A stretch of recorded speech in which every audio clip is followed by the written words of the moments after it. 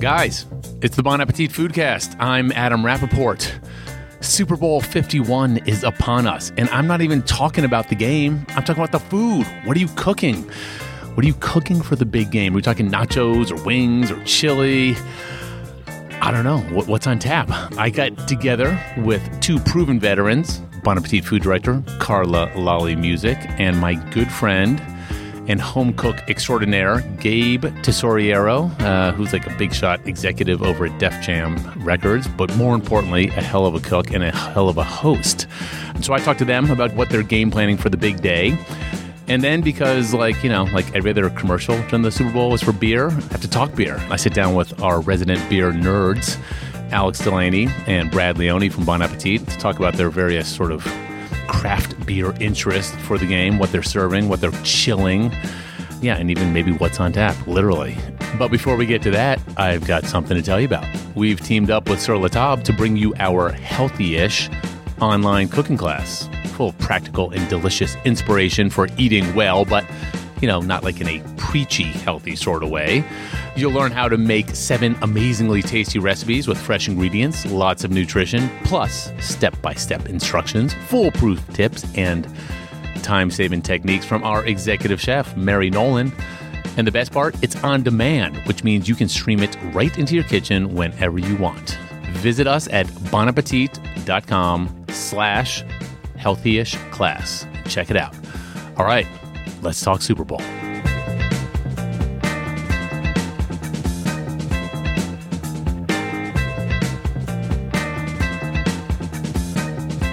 All right, guys, I'm going to make a statement. Maybe you agree with me, maybe you don't, but I want to go ahead and say that the Super Bowl is now the greatest eating holiday of the year. Can I say that? Strong agree. Really? Ooh. Strong agree. Yeah. Ooh, I might have to think about that. No, it's not for me. Well, what is then? Christmas Eve. Ooh. Oh, do you like the whole We do the feast. The 7 fishes? Yeah, it's awesome. That's kind of cool. Thanksgiving's jumped the shark a little bit for me. It doesn't deliver on the hype. There's a lot of prep work. It's a lot of anticipation, and it ends up in what I like to call anticipantment. Ooh, yes. I think there's a lot. I will say this about Thanksgiving, and we will get to the Super Bowl, but my issue is there's a lot of family sort of pressure, anxiety. So much. You have to go to this person's house, or you have to have these in-laws over.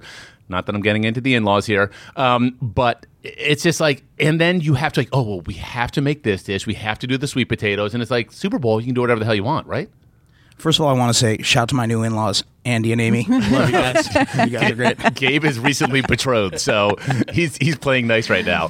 But what I love about the Super Bowl, and Gabe, I've been to your place several times, it's every year you can kind of freestyle, do a new thing, have a cooking project, introduce all sorts of new flavors, and it's not if you're a lolly.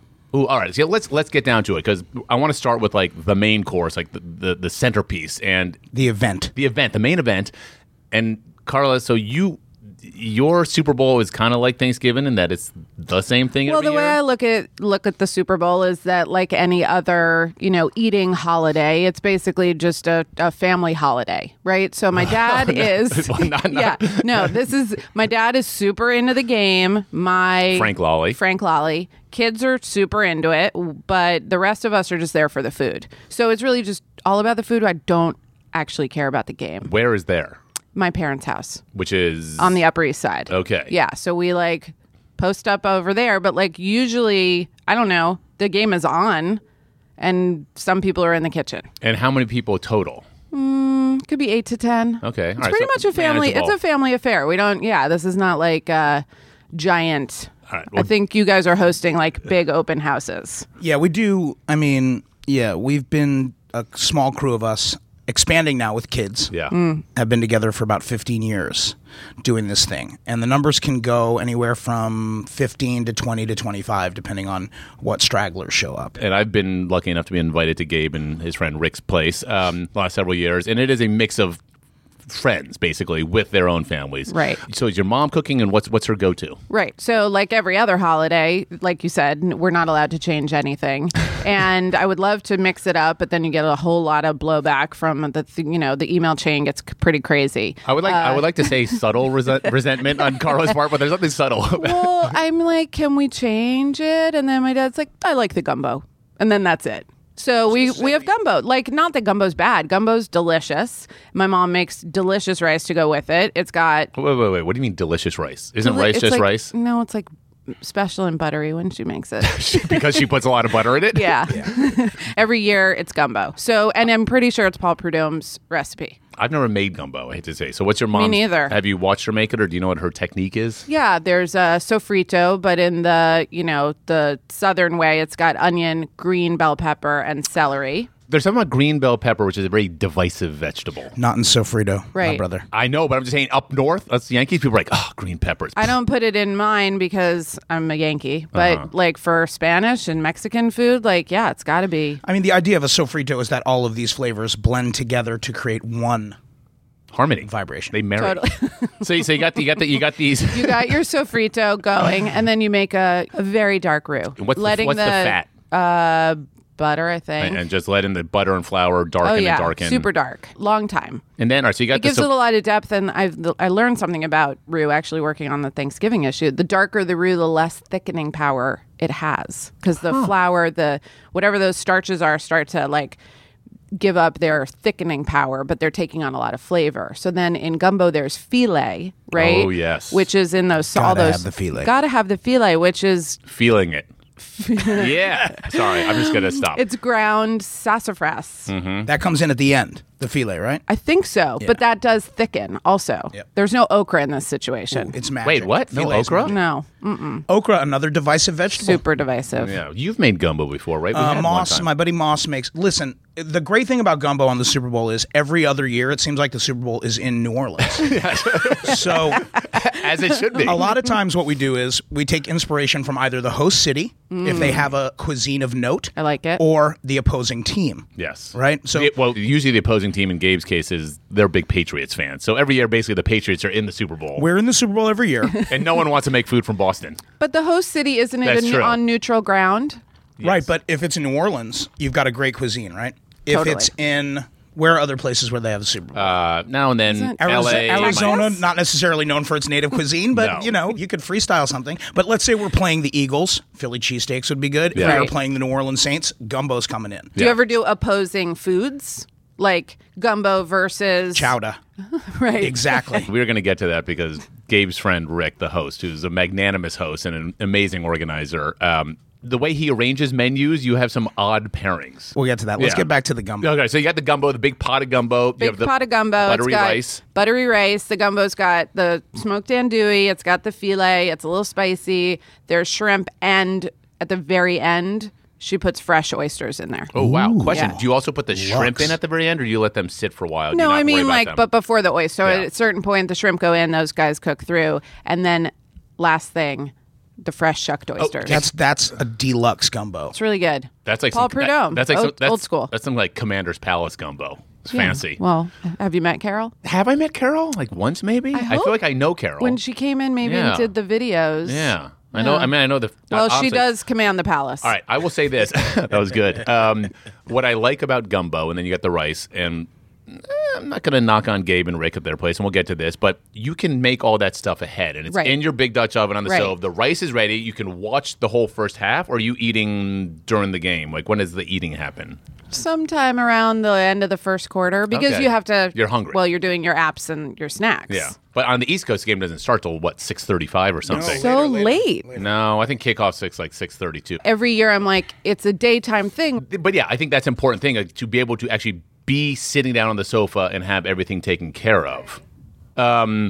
Is there sides? Like, what do you serve No, with? that's not a side. You would consider everything you ate before you ate the gumbo to be your sides. Yeah.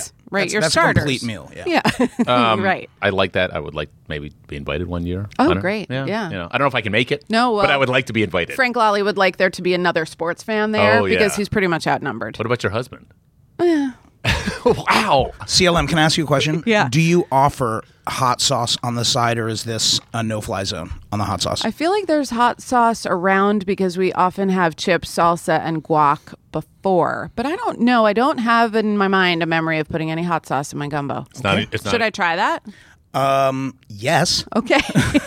Something vinegary? Yeah, specifically crystals. Oh, I love from crystal. Louisiana. Totally. Right? Smart not- man. it's Now not- I know what I'm bringing over. It's not in your bag? I had to wait on that joke because you guys were talking, but if I could have made the hot sauce on my bag joke as it happened, it would have been funnier. But sidebar, the initial note at the beginning of this podcast was try not to talk over me. So, all right, we got gumbo already going. Violating. We got gumbo on the Upper East Side. Gabe, you blew my mind last year and influenced a piece in the magazine when last football season, and you've now influenced 2 articles in Bon Appetit. The first one was when you and Rick made homemade ramen that was spectacular, like next level, game changing ramen from like broth for 2 days, fresh noodles, Gotta do it. 6-minute egg, accoutrement. Yep. Last year, you and Moss made cheesesteaks. Yes, we did. Let's talk about that. I heard about these. I don't know what the inspirado for that was, but we came up with it, and we basically decided to do like ultimate cheesesteaks, which is, everyone loves a cheesesteak. A lot of the time you get, if you go to a spot, you're going to get like a greasy, glommy mess, and we really wanted to elevate it. That's a bad thing? Greasy glommy mess? Yeah. I mean, sometimes it's a bomb. Sometimes it's delicious. Sometimes it's a bomb, depending on how many beers you've had. It could go either way. We wanted to elevate it, so we went to, thank God for hipster butcher shops, all over, Brooklyn. One on every corner. You got the Meat Hook. Mm-hmm. Shout out to the Meat Hook. You got Marlowe and Daughters across the street from my house. Fantastic. Shout out to Marlowe and Daughters. You got White Gold if you live on the Upper East Side. West Side. Thank you. You got Low Bells on the Upper East. Podcast. White Gold. Yes, White Gold. April Bloomfield's new place with the 2 butchers who are awesome. Also, shout out to White Gold. Fleischer's, Dixon's Farm Stand. All right, so you went, right. So first of all, what kind of beef did you use? I got paid for those plugs. Yeah, I hope so. Right, cool. Sidebar. We got a lot of sidebars. Okay. I can't believe you're not an editor. All right. We wanted to do the cheesesteak, so we basically set out to get a really great cut of meat and get it prepared properly. So the tip that we got was that you want to partially freeze or partially freeze the meat so that you can slice it very, very thin to cook it. And you and I have had back and forth about kind of what that cut of meat is going to be and how, what the fat content that you want and how pricey it needs to be. So what did you guys recommend in the book? We went for a boneless short rib. And that's in the February issue of Bon Appetit. In our healthy-ish issue, this was the one explicitly not healthy thing. Because I was like, we are putting cheesesteaks in the issue. I don't care about this healthy nonsense. They're going in for the Super Bowl. So why did you go for the short rib? I think it was about the fat content and the flavor. Yep. And like you said, it's not going to break the bank. It's easy to get. Yep. Yeah, you're not going to find it. And then the partially freezing was key. Yeah, okay, cool. And short ribs are everywhere now. Yeah. Since the 90s. And your point, partially freeze them and then slice against the grain. And what's nice about short ribs is that there's that nice fatty marbling throughout everywhere. The meat. It's not just like on top or something. It's in the meat. And so each little slice is imbued with fatty flavor. Yeah, that's delicious. And as far as slicing against the grain, I think it's safe to say if you slice with the grain, it's still going to be okay. Well, yeah, let's talk about that. Do you want to talk about that? No, I don't. Okay. I just with the grain, against the grain, it's going to be okay. I know you're very into that stuff with brisket, with blah, blah, blah. No, it's not me. That's common. It's good practice, but I think what Gabe is getting at, so you're cutting it really, really, really thin. Thin, yes. So even if it is with the grain, it's going to be a very short. It's not going to be that noticeable. So last year, do you guys use skirt steak last year? No, I think we used something else, and I think it was something that the butcher recommended because I don't think that they didn't have a lot of short rib, or I was looking for a bunch of meat. It was something kind of fatty and like an off cut that they gave us. I'm going to say it was skirt steak because I was there, and Moss was slicing it with the grain, and I remember this. Oh, okay, whatever. It was delicious. All right, but what was awesome, you had the griddle. You had the flat 2-burner griddle that you get from Lodge or wherever. Shout out to Lodge. 20-inch or 16-inch. Yeah, we love them. And so what was the order that you did all the various things? You want to get that griddle nice and seasoned with flavor, and you want to cook your onions, real slow on that. On your griddle. And the peppers. And the peppers. Now, personally, I don't love a cooked pepper. I really don't like bell peppers, period. A lot of people don't. So I usually do them in 2 batches. I do the onions. I like that. Push them to the side. Yep. I do the peppers. Push them to the side. Oh, so you can opt out of peppers? Yeah. You can opt out of peppers. I think that's great. So they're not mixed together. Because you know what? Everyone loves caramelized onions. Yeah, this is a really full-service operation. Yeah. So you did those first? I did those first. Okay. And you cook them for a long time. Yeah. And I like to pour beer on them when I'm cooking. Yeah. I don't know why. You know why? Because a lot of times when this is also, I think we've kind of mentioned this in the magazine, but I think we should mention it more. When you're caramelizing onions in a pan, they often sometimes start to burn or get crusty on the bottom, and you need to deglaze them a little bit. You need some liquid in there to loosen them up. Gotta steam it up. Beer. Yeah. Yeah, beer works. Good. Yeah. Yeah, Cooking with beer is fantastic. Yeah. So just pour a little beer on them, get them going, delicious, caramelized, off to the side, and then the steak. Right, the steak. You cook the steak. Now thinly shaved. Yeah, beautiful, salted and seasoned. Seasoned, yes, yeah, just with salt. I do salt and pepper. Yeah. Okay. All right. I do salt and pepper. Not too heavy on the black pepper because some people are sensitive. I know. What is it with those know. people? I don't know. I keep I know. saying like I like a lot of pepper. If you don't like it, obviously don't put it on. Yeah, but like, I would say Our mutual friend Sam Cass does not cook with pepper. And Nate Appleman, not a black pepper man either. I think I don't want to say it's unnecessary, but I do like pepper sometimes after the fact, seared or burnt. Like salt doesn't burn, black pepper will. As just in a pan. Well, I've never. All right, so you're cooking the steak, a big pile of steak, the fat's bubbling. Yep. You got this mound of like brown, but a little bit crispy, but not like super crispy, right? Because there's a lot of moisture in there. Hit it with the cheese. Yeah, let's talk about that. Well, wait. Can we back up to the meat for just a sec? So you're saying cook the meat, season it, and cook it, but like just put it down and let it go. You've got your how much room are we talking? Are you going in batches? Wow. I mean, if we were, you know what you're doing? You're getting grilled right now. I think if we had a really fancy flat top, we would hit it. We would like take spatulas and start whacking at it, right, to really chop it up. Okay, that seems to be the. That seems to be. Why what not you see do in the that on shots. your cast iron? You're not going to break Let's give it a shot. I don't have that kind of surface area. Yes, but you do. First of all, as Carlos showed in the magazine, you take two spatulas and you push one flat like handle down, invert it, and take the other spatula to hold the meat, and the other spatula just kind of scrapes against it, and that chops up the meat. In my industry, we call that a dope technique. Yes. Well, it is I learned it from these guys in the I test think kitchen. that the goal is just right to get as many crispy bits as possible. And also to tenderize the meat, to shred it a bit so it's all like one big mushy mass in there. As opposed, you don't want to be biting down and pulling out chunks of steak. Now, are you worried about overcooking this meat? Not really. okay. Yeah. I don't know. But like when it's so thin, you cook it through. So now what I thought was interesting, so you guys, and I was watching this and I was mesmerized as you guys were doing this last year.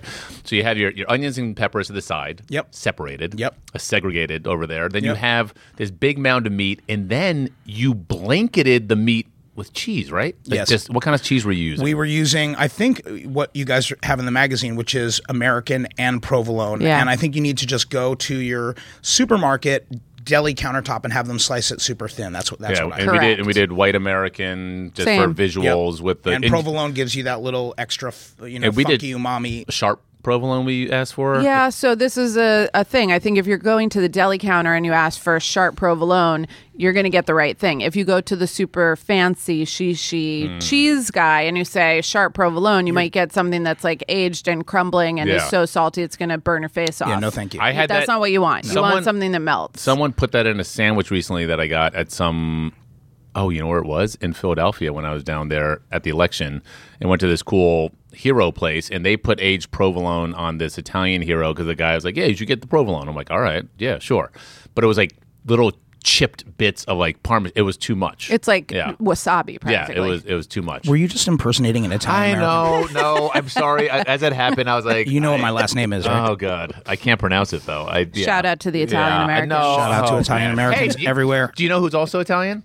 Rappaport. Hello. From the town of Rapa di Porto. That means seriously, the rabbi of Porto, Italy, in the late 1500s. That's ridiculous. That's where the Rappaports come from. just silly. True. Shout out to Italian Jews. Yeah, exactly. Where do you think the word ghetto comes from? That is just silly. Rome, right? That was the first ghetto. Was it Rome or Venice? I don't know if it was the first Yeah. one, but there is Anyways. a Jewish ghetto in Rome. History lesson right here. Yes, I feel like I'm on Molto Mario back in the 90s when Mario would give like history lessons while he's cooking a 7-course meal. That's impressive. All right, so you got the big mound of meat. The cheese is like oozing into it, melting. Fantastic. And then what did you guys do? Which I like this next step. Basically, it's about like fresh, hot assembly right there. Right. A la minute, right? So let's talk about buns. Yeah. Right. Oh, we yes. gotta get to the vehicle. Yeah. Was this like a line cook, continuous production throughout the party? For me. For you. Yeah. Well, that's the thing. Yeah, When it Gabe, was. that's my issue with Gabe in football. I spend a lot of time. I usually do something that's very labor intensive. And actually has to be done. And it has to be assembled right there to make it delicious. And I spend a lot of time in the kitchen. We do have an open kitchen, right? Sweating usually, but your focus is on the food as it should be. Gabe basically, the first football he sees is like the beginning of the fourth quarter.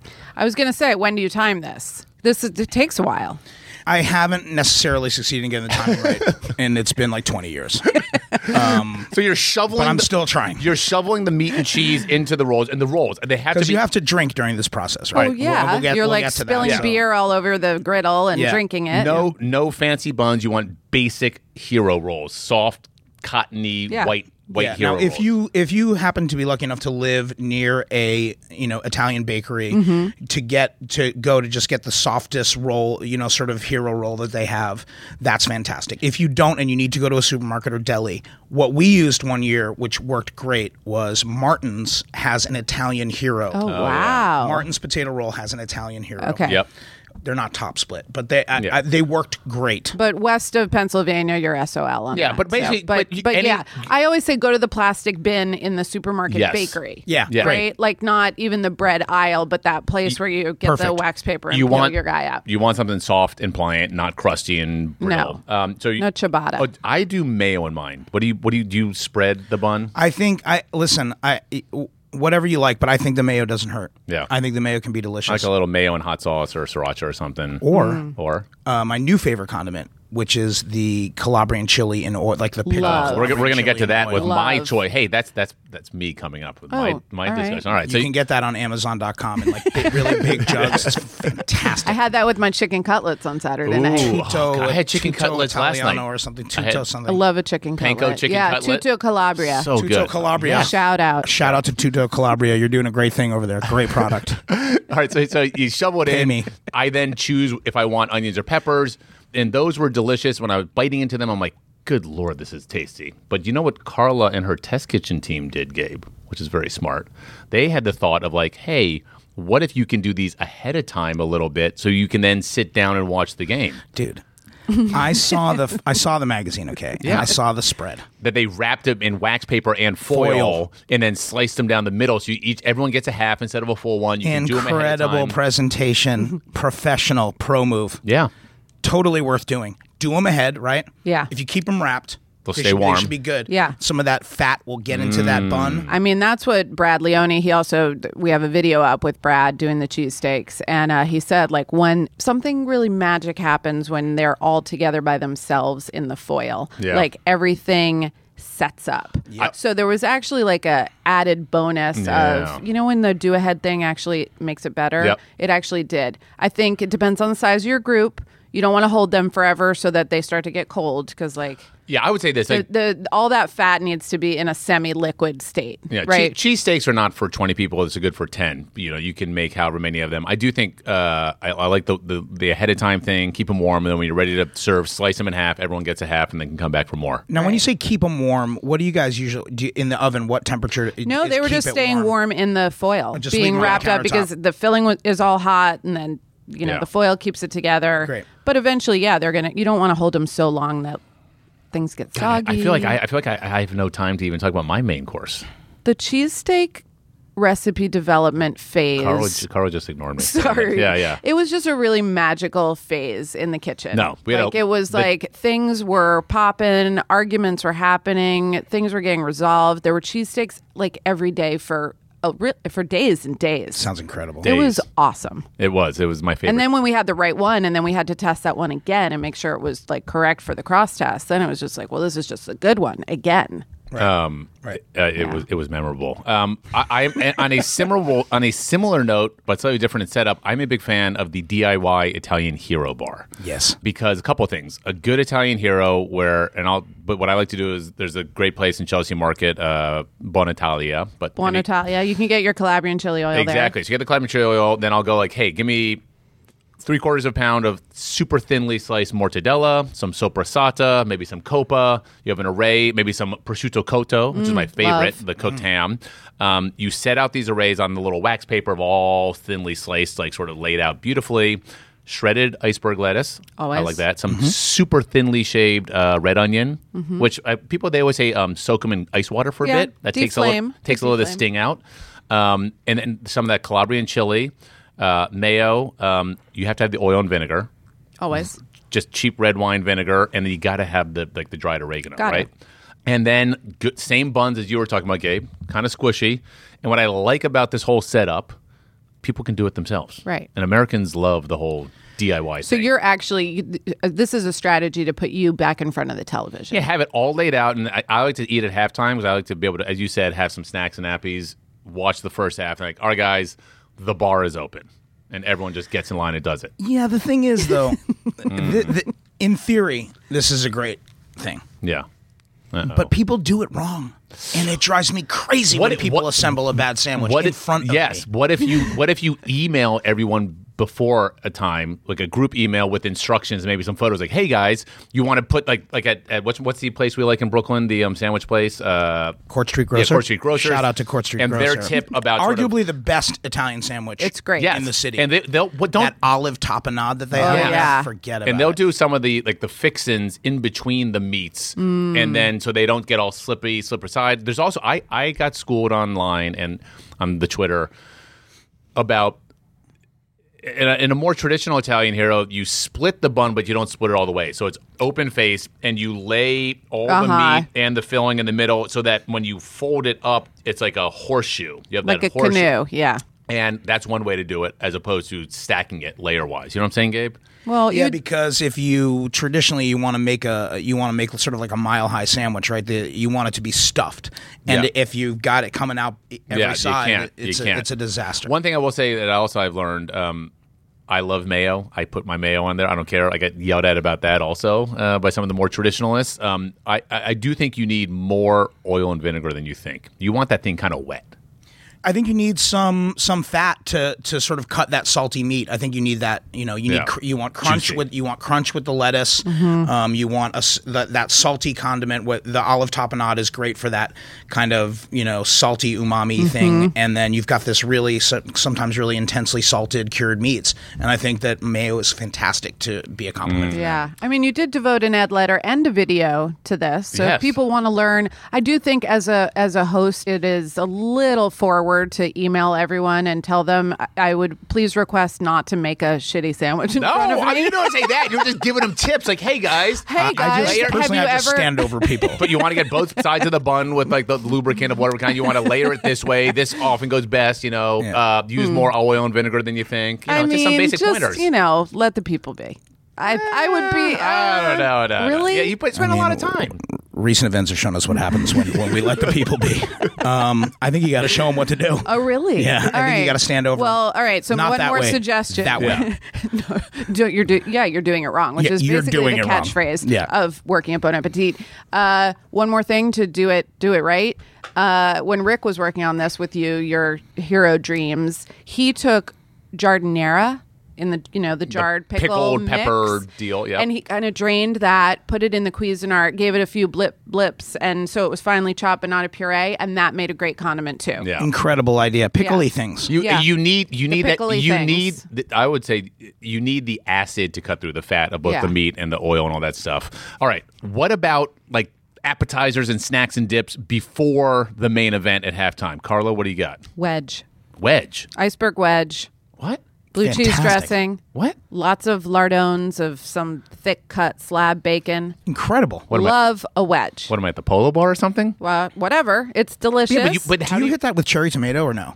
Not in February or whenever the Super Bowl is. How do you present that again? I mean, listen, this is such an Upper East Side Super Bowl. Oh, stop! They're not. It's not like the butler's coming in with your wedge salad. But like, Ooh, that'd be if nice. I'm sitting on the couch with food on my lap, it better be on a porcelain plate because otherwise I'm going to dump it all over the place. Yeah, but I don't want to have a knife and fork on my lap sitting on the sofa. That's This begs the question. This begs the question with the wedge, right? Do you serve it as a nice slab of wedge, or do you chop it for your guests? We serve it as a wedge. Actually, what Carol Lawley does is she puts it down some kind of platter where it's like wedge, individual wedges. Dressing. Do you serve that with the Dom or the Krug? Usually if Frank is choosing the beverages, he's going to offer everybody a nut brown ale. Guaranteed. You walk in the door and it's like, what do you want to drink? I got the nut brown, and we're like, but why? And has it been there since 1987? Okay, all right. You got to bring your own beer. I do love a wedge. I think it's a little high maintenance for Super Bowl, but If that's what Carol likes, different then strokes God, for different folks. God bless Carol. I think it sounds delicious, and the presentation on that big platter is probably great. That's right? pretty. You could also stand. There's not everybody is watching the game. Like some people might, if you're doing a big buffet, some people might stand around that buffet and like eat. All right, Gabe, what do you got? I mean, I would take umbrage with the porcelain though. I couldn't deal with the cleanup. I just couldn't deal with it. It would have to be some kind of heavy paper bowl. Yeah, it would just have to be. So what's on the coffee table? We like to do pimento cheese. It's a very special occasion thing, right? Our buddy Jonathan is a professor at Clemson. Shout out to the Clemson Tigers, national champs.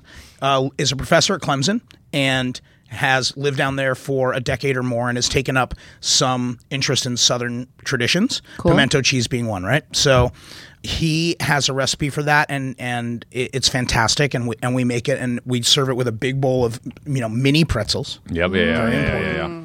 Bachman, I think, is the brand you're looking for. Sure. In the 1 pound bag. Yeah. Oh, I could do a whole podcast on pretzels. Yeah, so it's people go nuts for it. People go absolutely crazy for it. Pimento cheese spread, a nice bowl of it with a big bowl of pretzels. Yeah, and I think I love it. What I like about pimento cheese, great beer snack, and it packs a punch. It's got a lot of flavor, but it's not like so heavy or overwhelming. I like that with some nice crudité on the side also. Like if I want to dip a good... I knew you were going to say I know, crudité. I love crudité. I always get a hard time. Me and my Pinot Grigio and crudité, but I like something...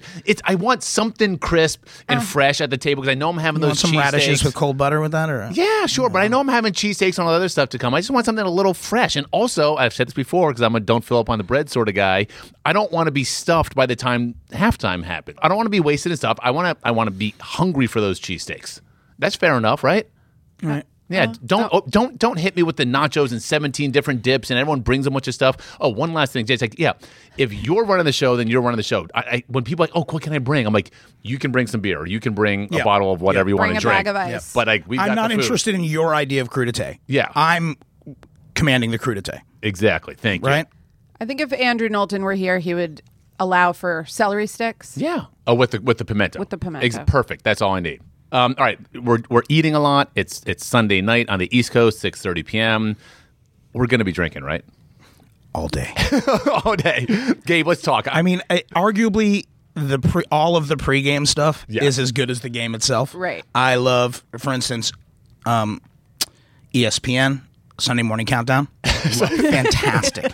Shout out to Chris Berman, retiring. Yeah. It's over for Finally. him, or semi-retirement, whatever.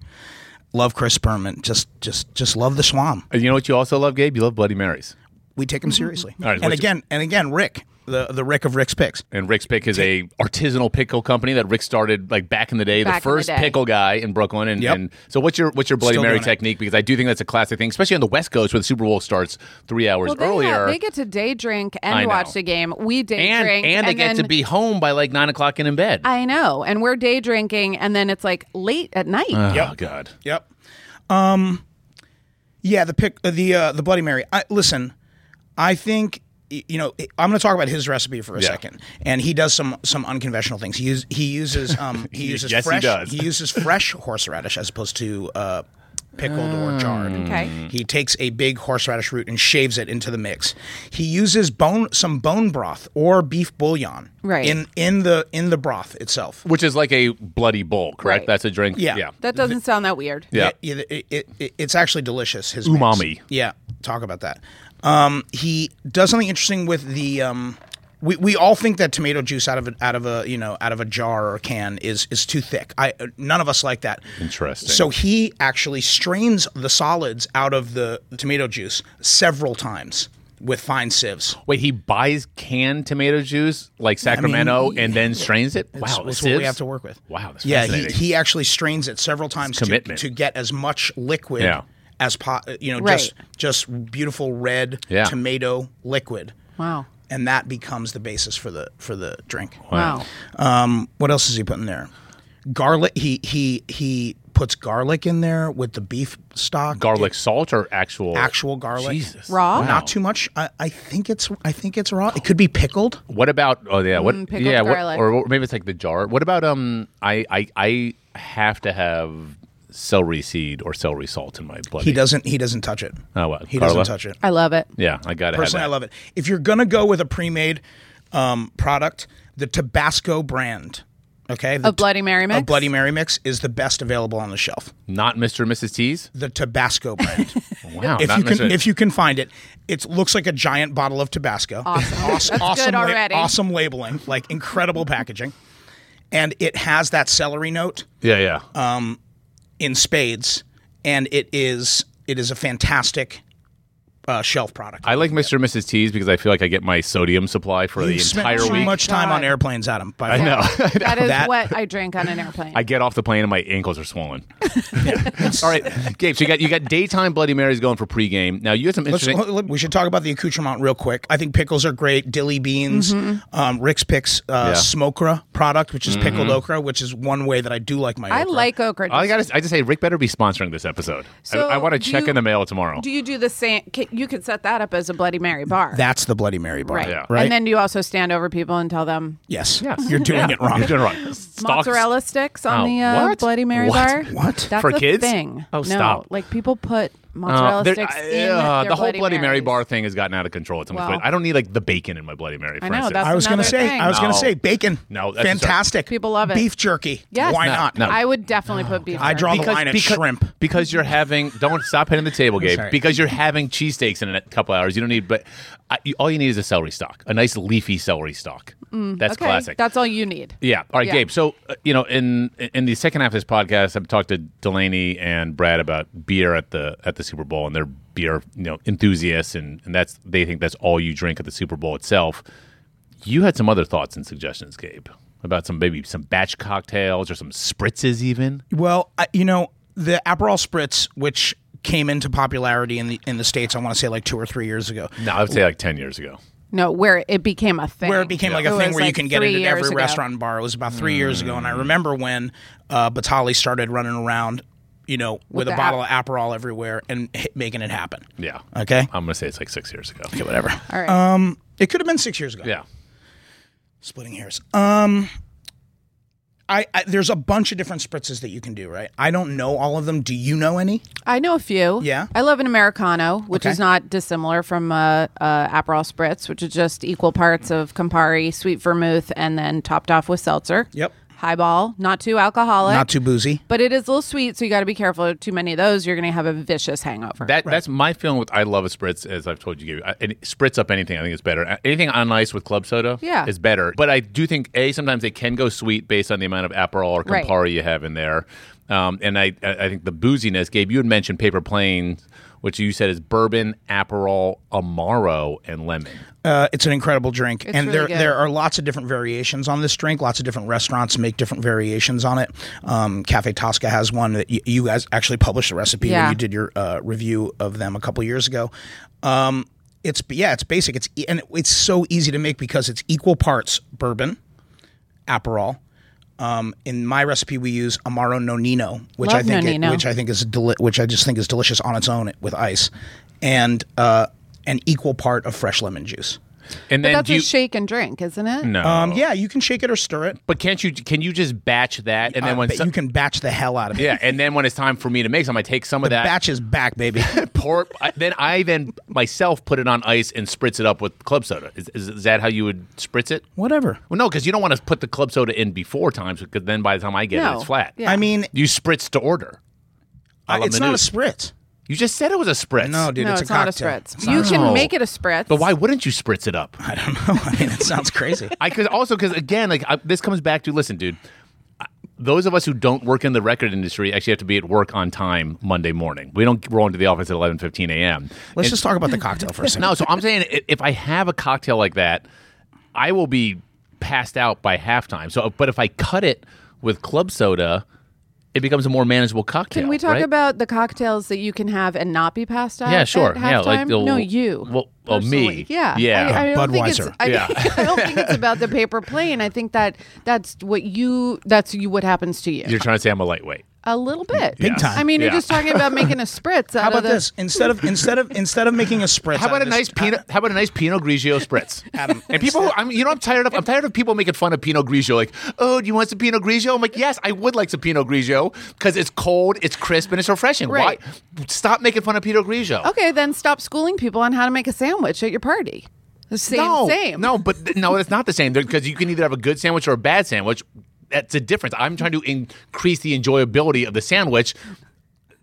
Just open a bottle of Adam, let's move on to a more solution-oriented path. Sure. Why not just drink a little 2-ounce cocktail? Why do you have to spritz it up? Because what I want to do is I want to shake it up. I want to serve it to you in a nice little highball glass. Okay, 2 ounces. No, it'll be gone too fast. It's gone too fast. It's not 2 ounces. I want to hit it with a little sprig of fresh basil. Oh, God. I like First that. of all, fresh basil in February doesn't make sense. Second of all, 2 ounces is you need more than 2 ounces in a highball. The definition of a highball is something cut with club soda, first of all, Gabe. That is a highball. Like a whiskey soda is a highball. A vodka soda is a highball. Can I take us to a solution? Yeah. Apparently, because we're not having one. We're just going to pivot now. I think that the whole category of drinks in the sour category is like a great idea because they have some citrus juice in there. They're not crazy alcoholic. Batch them to high heaven. I think that a paper plane is a sour, right? Because it's got that. And if you want to throw a splash of seltzer in there, go for it. A couple other thoughts. In terms of one thing about having a Super Bowl party is you're having a lot of people at your house on a Sunday. It's a work day. It needs to be functionable. I think a couple of thoughts. I am all in favor of paper or plastic everything. Paper plates, red Solo cups, everything should be able to go into a recycling garbage bag at the end of it. Carol Lawley is already, she's signing up for Twitter so she can tweet at you that she doesn't like that. You're at your mom's house on the Upper East Side, so Carol Lawley doesn't count. But Gabe, are you with me on that one? You shouldn't be doing the dishwasher. Everything should have a Patriots logo on it. Yeah, 100%. But I think you should. Everything should have Pat Patriot on it. From the cups to the napkins, cocktail napkins, the plates, everything should be Patriots. All the time. That too, and listen, especially if you had kids, I don't need cocktail glasses. I've never been anywhere where Marlon Rappaport has not knocked over a glass. So I don't want to be cleaning up glass. I don't want to be doing dishes. I like the cups. I also like what we talked about before, Gabe, is that with beer, for those who are drinking the beer, those of us who drink it on ice, Adam. Yes, like me, having the cooler inside the house, like your Coleman cooler or whatever, your big cooler, on a beach blanket to catch any sort of drippings. But so people don't have to be going back and forth to the fridge. They just walk to the cooler in the corner of the living room, grab a cold one, and call it a day. Definitely keep your drinks out of the kitchen. Yes. Right? However you need to do that. Because you know who is in the kitchen? Gabe's in the kitchen. Yeah. Right. You definitely don't want a lot of traffic, people coming in and out of there for drinks. Good point. So you want to have your cooler or if you like this, the big stainless steel tub that people like. Right? Oh, yeah. You guys have probably featured a lot of those in the magazine. Looks beautiful, loaded with beer and bottles of wine, lots of ice, great presentation. It says party. People want to party. They want to drink. Grab a cold one. Totally. Keep it moving. It's like we're hanging out at Ina Gartens in the Hamptons. And she's got some bottles of Pinot Grigio in there, some Aperol. Pinot Grigio. She probably doesn't have koozies lying around, but we're having koozies for sure. That's smart too. You don't need a coaster if you've got a beer koozie. Yeah, I want no glasses. I want cans. I want beer koozies. And stay out of the kitchen because I do think the kitchen's a no-fly zone. If you have access to any kind of outdoor space in your domicile, that's a great place to put the drinks. Yes. Make people just go outside, grab a drink. I did that at Christmas. It was great. Got them outside. There's always those people. Gabe's in the kitchen making the cheesesteaks, and there's frying, there's oil, and there's heat, and someone's like, "Hey man, what's going on? What are you making?" doing? And you're just like, "No, help? not now. Get out of here. Go grab a beer in the living room, in the cooler over there in the corner. I'm making this." That's right. Carla, and we're going to wrap up soon. We're in the fourth quarter right now. We're approaching the 2-minute drive. We're in the fourth quarter. I'm already on the FDR heading home. Yeah, you're not staying for the whole game. No way. Neither are your kids. It's like a tale of two halves right here in the second half. I feel like the first half was really strong for me. In the second half, I'm kind of haven't really scored yet. All right, let's see if we can bring it home. Dessert. I love dessert at the Super Bowl. No. Crickets. Yeah. We're not doing it. So if there was a plate of brownies there, you would be like, What kind of brownies? Delicious chocolate brownies with the shiny kind of crackly top on them. I want more salty, crispy, another drink, crispy. Okay, but this is a family affair, right? There's kids running around. You think they're going to want dessert? You have to do it for the kids. I believe that. I think cookies is the thing. I don't think what you want to do for dessert, personally, Gabe, is have a thing where you've got to get out the ice cream and the whipped cream and bowls and that, just like a plate of awesome cookies or brownies. Yeah. I think it's fine. Lemon bars, if you're into that. Yeah. Sometimes lemon bars. Sure. Oh, that's not a Super Bowl dessert. Whatever. What about magic bars? What are Remember those? magic bars? No. With all the coconut and the chocolate yeah, totally. and the caramel. Yeah. Those are good. That's people like to make pies. See, I'm not a big pie guy. People are super into making pies. They're into bringing pies. They're like, hey, I brought a pie. And everybody goes, ooh, pie. But the pie is usually the kind of pie that I was talking about, like a chocolate pudding pie with whipped cream on top, a press-in crust, some old school like icebox pie. Boston cream. I like Boston cream, but that's Thanksgiving. Pies are Thanksgiving. And again, you got to get the forks. You got to get the plates out. A separate set of forks and plates. We're not doing pies. Fine, don't do pies. I think have another drink. Yes. Skip it. Yeah. Have another drink. Break out the Yamazaki or something classy. Ooh, the fancy for the victory. The scotch or the and fancy the victory bourbon. dance. Oh yes. Always set to I Want to See the Bright Lights Tonight by Richard and Linda Thompson. Yeah, how did you That's the victory dance. How did you guys I Want to See the Bright Light. You Google this. Yeah, it is. I Want to See the Bright Lights Tonight by Richard and Linda Thompson. Fantastic song, and it just says win. Win. But if your team loses, do you still play that and feel like a winner? You don't play. You don't play the song. No, you just go home and you're like, oh my god, it's 11:45. Do you go to your bed and let people let themselves out? Yeah, and you're like, my kid is waking up tomorrow at 6:30 to go to school, and you're like, I'm going to shoot myself. In the rare occasion that the Patriots lose a Super Bowl, you mean the 2 times against the Giants? In those occasions, all I do is think about what work is going to be like tomorrow, and how I'm going to have to hear it from people like Adam. Right. Do you ever stay home on Monday? It's happened. Out of grief or just pain? Out of grief. Just out of pure grief. Because by Tuesday, you're not going to get as much heat. And the other thing I want to say about the whole Super Bowl meal is it should be delicious. It should be super fun. I think your idea with the cheesesteaks of doing everything ahead, the gumbo, I think that the do ahead for the enjoyment of the game is something that I haven't yet mastered and something that we should all strive for. Those of us that are tuned into this podcast, the millions, joke, and thousands of us that are tuning into this, have fun with it. Don't do what I've done and spend your entire day in the kitchen, because it won't be as delicious, and the win won't be as delicious, and the loss will be so much harder. So much harder. All right, guys, let's bring it in. High fives. All right. Shout out to the Super Bowl. Carla Lolly Music, Gabe Tesserero. It's cool, man. Gabe T, ladies and gentlemen. Thank you very much, guys. All right.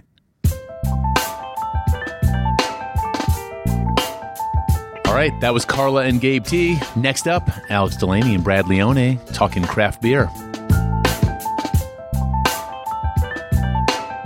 All right, it's January 18th, and we are recording a podcast about what beer to drink during the Super Bowl. And I just found out, Delaney, that you're not drinking this month, like at all. Sad, but unfortunately true news. And yet you're doing a podcast of telling people what beer to drink. Torturous. Seems a little contradictory. But yeah, 18 days. I feel actually great. Oh, stop. Good for you. Shouldn't he be disqualified from doing this podcast, Brad? I told him if it's work, it doesn't count. What does that mean? Oh, he's allowed to drink. Yeah, man. It's a little, you gotta. Brad's peer pressuring me into cracking. I'm good at that. I see you have some selects you brought, so let's get down to it. Super Bowl, we've already talked on this podcast about how I think it's the ultimate eating holiday of the year. Do you guys kind of view this as the ultimate drinking day, or is this more just kind of like a nice day to have some beers? Well, for me, like it goes hand in hand. So it's like, it's not like a fancy sit-down dinner for the most part. It's like a, you're eating cheesesteaks, hopefully, or some chicken wings, or whatever kind of finger food you have. Usually, kind of greasy, kind of fun like that. So you want something that can kind of cut that. Yeah. I'm not looking for this big heavy beer all the time, but it's like what you're drinking is kind of it can be a celebration. I think you need a variety. We'll get into that. For the record, I love the Super Bowl. I love drinking beer on the Super Bowl, and it's the one day where if I have people over to my apartment, I can look someone in the eye and say, "You're drinking beer, put down the wine. This is a beer holiday." I'll keep a bottle of wine in the fridge on reserve, but you should have a beer in hand at almost every point. Okay, so the question is, what kind of beers? Brad, so what are you serving? All right, so I'm going to have a fridge full of like just some classic lighter beers, like I brought a little of that Narragansett lager. You can say lager if you want. Lager. And that's a 16-ounce can. Yep.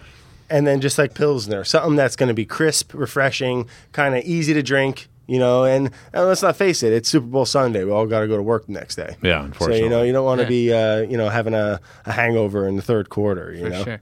But that's the pro move is having the base beer that everyone's going to enjoy. The base beer. When you say Pilsner, that's a pretty broad term. Like what kind of Pilsner? Pilsner. What is that? Something that, so it's usually a low alcohol. It's kind of malty. Usually around 5% alcohol. But I'm saying, is there a brand in particular you want to be serving? I like something that's that's nationally available, that Victory Prima Pils. Victory's awesome. Yeah. Super clean Pilsner. You can get it, at just about everywhere. Depending on where you're living, everywhere is going to have their own little brewery that's cranking out something. And if they're making a good Pils, get that. It goes really well with food. Like I said, low alcohol, and it's crisp and refreshing.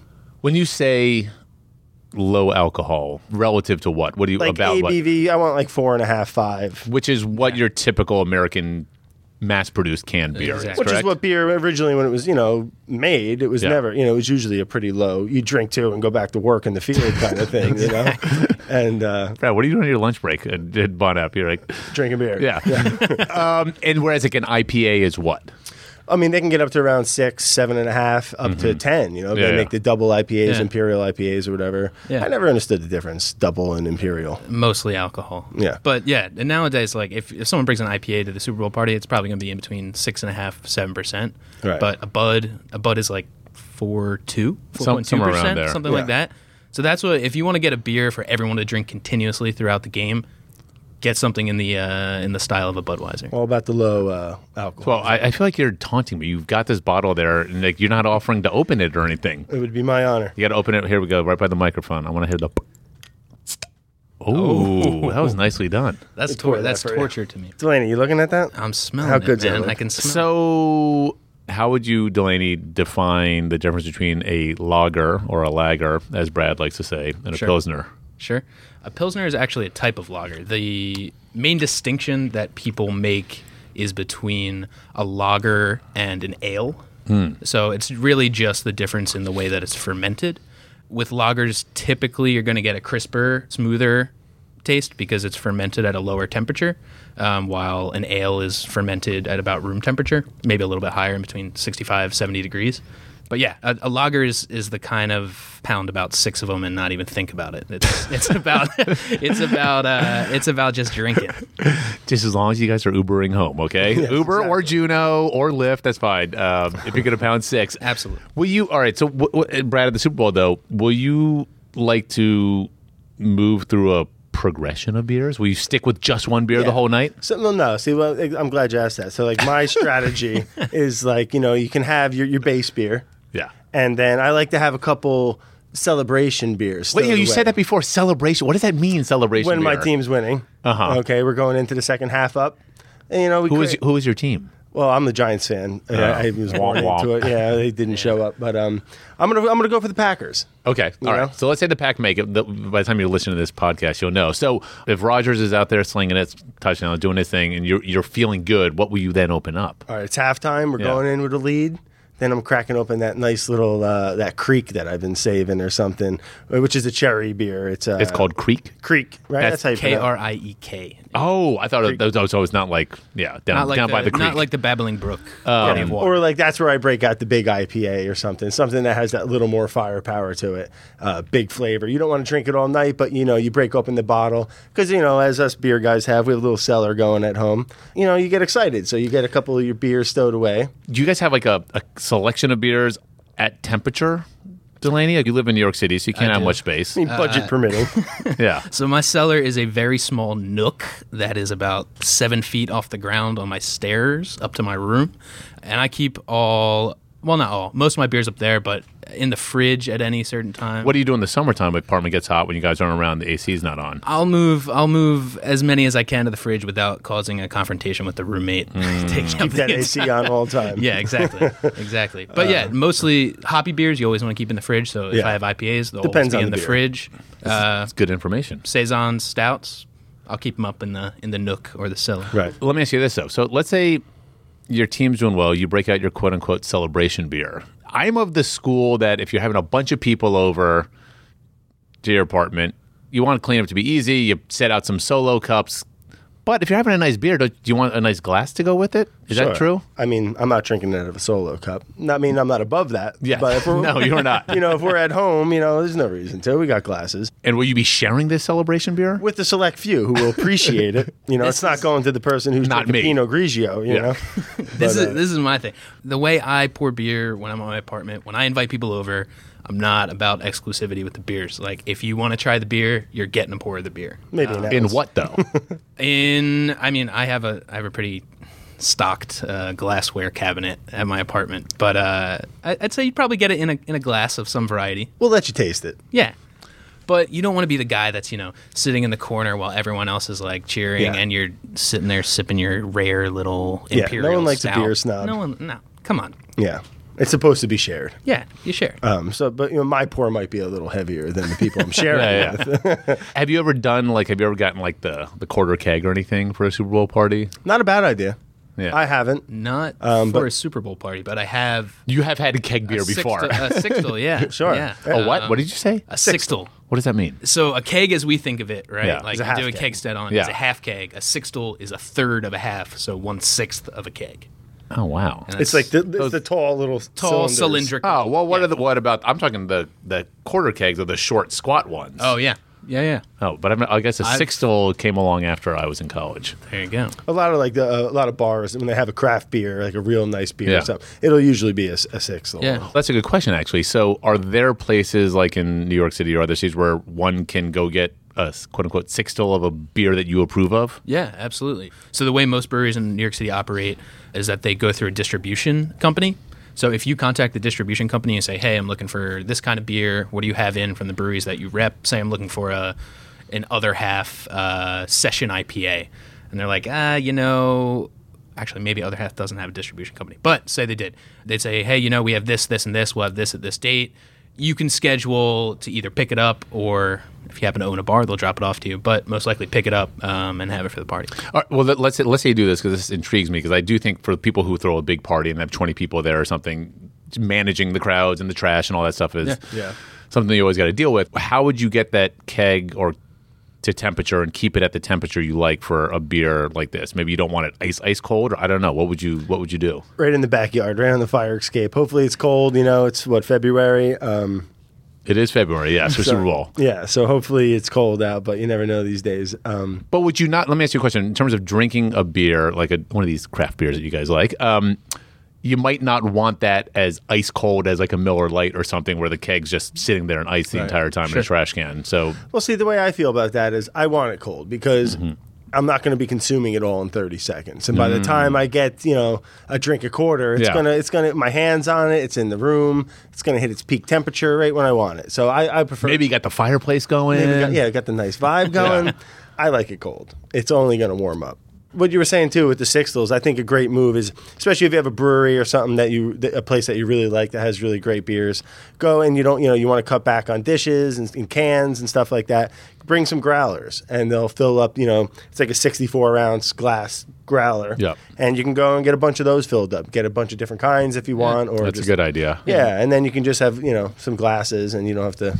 It's just a little easier. Yeah, one less thing to deal with. Exactly. You have a ginormous can over there, Brad. What's going on with that? This big boy? Yeah. So that is Go ahead and tell us about that, Delaney, since you won't be drinking it. I'll tell what you guys drink. So that's Juicy Banger IPA. It's from a brewery in Denver called Station 26, and it is packaged in a crowler, which is not to be confused with a growler. Essentially the same thing. You get a big portion of beer, but a crowler is... it looks almost like a tall boy. It has 32 ounces of beer. A really Chubby fat tall boy. tall boy. It's a lineman. Boy. Yeah, exactly. And this one's like a gold and silver wrapped with like kind of new wavy poppy wallpaper, it looks like. Yeah, and this is a 32 ounce, and this is an IPA. It's clocking in at 7.4. Wow, 7.4. So it's got a little horsepower to it. Yeah. But as I remember when we were out in Denver drinking it, it was kind of more New Englandy, right? It was a little cloudy. A little juicy. Definitely juicy. Wait. What do you mean? What does New Englandy mean when it comes to beer? So there's like West Coast style IPAs, and then like the East Coast, they call them like New England styles, which tend to be a little more cloudy. What does that come from, being unfiltered or just? So real quick, there's three kind of styles of IPA. You have the classic East Coast, which when you think of that, it's like a Dogfish Head 60-minute. Okay. Little more malty. Right. Definitely bitter. Then you have a West Coast, which is like, think of a Stone IPA. Yeah, like a Rogue or something. Super tropical, citrusy hop notes, but still very clear and clean. And then you have this new kind of IPA. My favorite. Brad's on that bandwagon, as am I. That people are referring to as a New England IPA, and it's an unfiltered, super perishable IPA. So all the hop flavor is crazy intense, super juicy and fruity. But after about a month, it starts to fade. So people go crazy, and they buy them all up and they drink them, and they keep going out to the brewery. Not for the cellar. Do they last longer in a can than bottle because of the light and that sort of stuff? That is correct. How you like that? Can I open this one? All right, here we go. Here we go. Let's get it. Ooh, yes. You know what else I'm going to do? I'm going to get the pouring. Let's get the pouring. That's nice. Ooh, that's a beautiful thing. All right, so this one, well, it's fragrant. Yeah. You can and that's all that. Quite a nose. Do we say nose in the beer business, or do you say something? Yeah? Nose, aroma, whatever you want to say. Cheers. Cheers. I like that. Oh yeah, big time, big nose. Ooh, wow, that's stings the nostrils. You don't want to drink that the whole game. I've made like a Anchorman joke on every third podcast. I think it's appropriate. It's appreciated. You don't want to drink it the whole night. I think it would be challenging though. Also, if you're eating a lot, that's my biggest challenge with juicy, meaty beers, It's like I'm eating a lot of other juicy, meaty things. Right. Like, that's where I find it could be tough. You really got to settle into the beer. And celebration beer. Celebration beer, but in lieu of, or you're going to forego some of the wings and the cheesesteaks, I'm going to concentrate on the beer. Right. When an event like the Super Bowl, I think this, ties in real well, like, at the end, it's almost like you have one glass. It's like your dessert little nightcap. Or it's like your beer. Scotch. Your scotch at the end. It's your scotch of the beer. IPA on the rocks, minus the rock. I agree, though. I think I like eating spicy food when it's the Super Bowl. I want my buffalo wings. I want my shameless plug here, Bon Appetit buffalo wing popcorn. That's good stuff. I want some spice, so I also like a little bit of tartness in a beer. So I might, and Brad's on this wave too, I might go for a Goza, which is like a tart, slightly sour, a little salty, low ABV beer that kind of just like brings you back to life. Yeah, good with food. Yeah, that first beer we had, which was the Pilsner. Yeah, that you would much rather eat with some Super Bowl food than this monster. Yeah, no, this monster stands alone. Before we wrap up, in terms of getting your Super Bowl party going, we often talk about like at Thanksgiving to like let people know what to bring, and you tell them exactly what kind of wine to bring so it goes with the meal. Do you invite your sort of friends, your beer friends over and ask them to bring certain types of beer, or ask them at least to bring a 6-pack, or how does that work? Absolutely. I always say, hey, bring a mixed pack or bring whatever you're into, because let's face it, I'm going to cover my interests on my own. Brad's looking out you're for himself. You're going to be all right. I'll share, but I'm going to make sure I'm drinking what I want to drink, and I'm willing to share it with everyone. But I'm not going to rely on Joe to bring what I want to drink. Yeah, you're looking out for yourself. Yeah, we can word that a little bit. Yeah. What about your wife? Is she on the same page with you when it comes to beer? Loves the beer, yeah. Same taste as you? Yeah. She tends to like more of like a pale ale. But she can get in. She can drink them. Yeah. She can drink the big IPAs. Yes. Not as well as me, thank God. But she likes to drink. And Delaney, I've noticed on your Instagram account. What's your Instagram handle again? It is at Alex, like you would expect it to be spelled, _ Delaney, DELANY. And I'll just mention your girlfriend Maud, because you certainly include her in your Instagram stories enough. She seems to be with you all the time when you're hitting up these various breweries every weekend. Yeah. What sort of beer drinker is she? And are you guys on the same page taste-wise? We are on the same page taste-wise almost. She's on the same page as I am in the light of she likes to try tons of stuff. She's always trying to try something new. She's more on the IPA side of things, less on the sour, funky stuff. But she's been known to drink an IPA or 3. All right. Okay, before we go, because you shouldn't be drinking if you're not eating, what are you looking forward to most to eat on Super Bowl Sunday? Oh, Super Bowl Sunday, I'm looking for the complete spread of dips. Give me like a really, really solid 5 or 6 dip spread. I'm a happy man. Really? I'm a dip? happy man. That's with like carrot sticks or pita chips, or what are you dipping? Your finger? I don't discriminate. A spoon? No. I want dip. That was the weakest answer I've heard on a podcast in a while. You can have the dips. Do you want some hummus? Dips. For me, it's like my cheat day. Not that I need it. What are your cheat?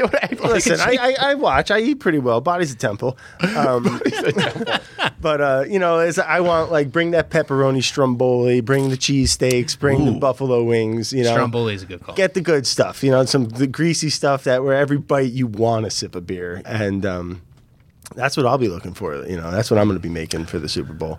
And I just want to throw this out too, because I was converted today. I'm never a big cocktail guy, but I did me and Andrew Nolan, who works here. He turned me on to beer cocktails in the can. Yeah, let's talk about this. So we had a couple beers. We did like a beer Rita, which is like a beer margarita kind of riff, and then we did a Michelada riff, and then we did it was Amaro in Budweiser, and that was like the real shocker. So a shot of Amaro, the Italian Digestivo, just poured right in a can. So you open up it was all tall boy cans, and you take a couple sips, and then you add your cocktail mixings, whether it be the Amaro or the margarita stuff, a little tequila, a little lime juice, and you put a little rim on it. And at first, I'm just like, oh, listen, this ain't my thing. I'm a shot and a beer kind of guy. But not bad. Really good, actually. I like that for the Super Bowl, again, because you don't need glassware. Don't need glassware. It's in the can. Mixes it up. I had Knowlton brought up to my office a can of your Narragansett right there with the Amaro in it. He said, taste this. Let me know what you think it is. And I tasted it. I was like, A, that's delicious. B, I was like, it kind of tastes like a Michelada. It sounds like a salty lime sort of thing, but it was actually the Amaro in there with those sort of herbal floral notes and rootsy. Yeah. And I was like, wow, like I would better than you drink think. That. Yeah. And it surprised me, but I like the fact that it's all contained in the can. You finish it, you throw the can in recycling. And it's fun. Done. It's fun. And it goes really well with food. Which I have a hard time with. We've talked on the last podcast, having certain beers with food. I'm kind of picky, but that would go really well, especially with those big, super. You want that Super Bowl food? Give me the fries. But one thing to note there, you don't want to be mixing with just any beer. It's got to be like a very standard lager. Big time. You don't want to be throwing stuff into a flavorful IPA, stout. Totally, that beer has enough flavor. It's doesn't need an assist. Yeah. Exactly. All right, guys, have an awesome Super Bowl Sunday. Thanks, sir. You have to be at work on time Monday morning, Brad. I'm never late. We'll be there. All right, see you guys.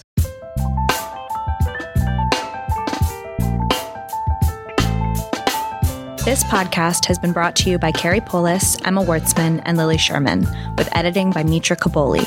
Our theme music is by Valerie and the Grady's. We have new episodes every Wednesday, and if you want to tell us about this or any other episode, email us at bonappetitfoodcast@gmail.com. Thanks for listening.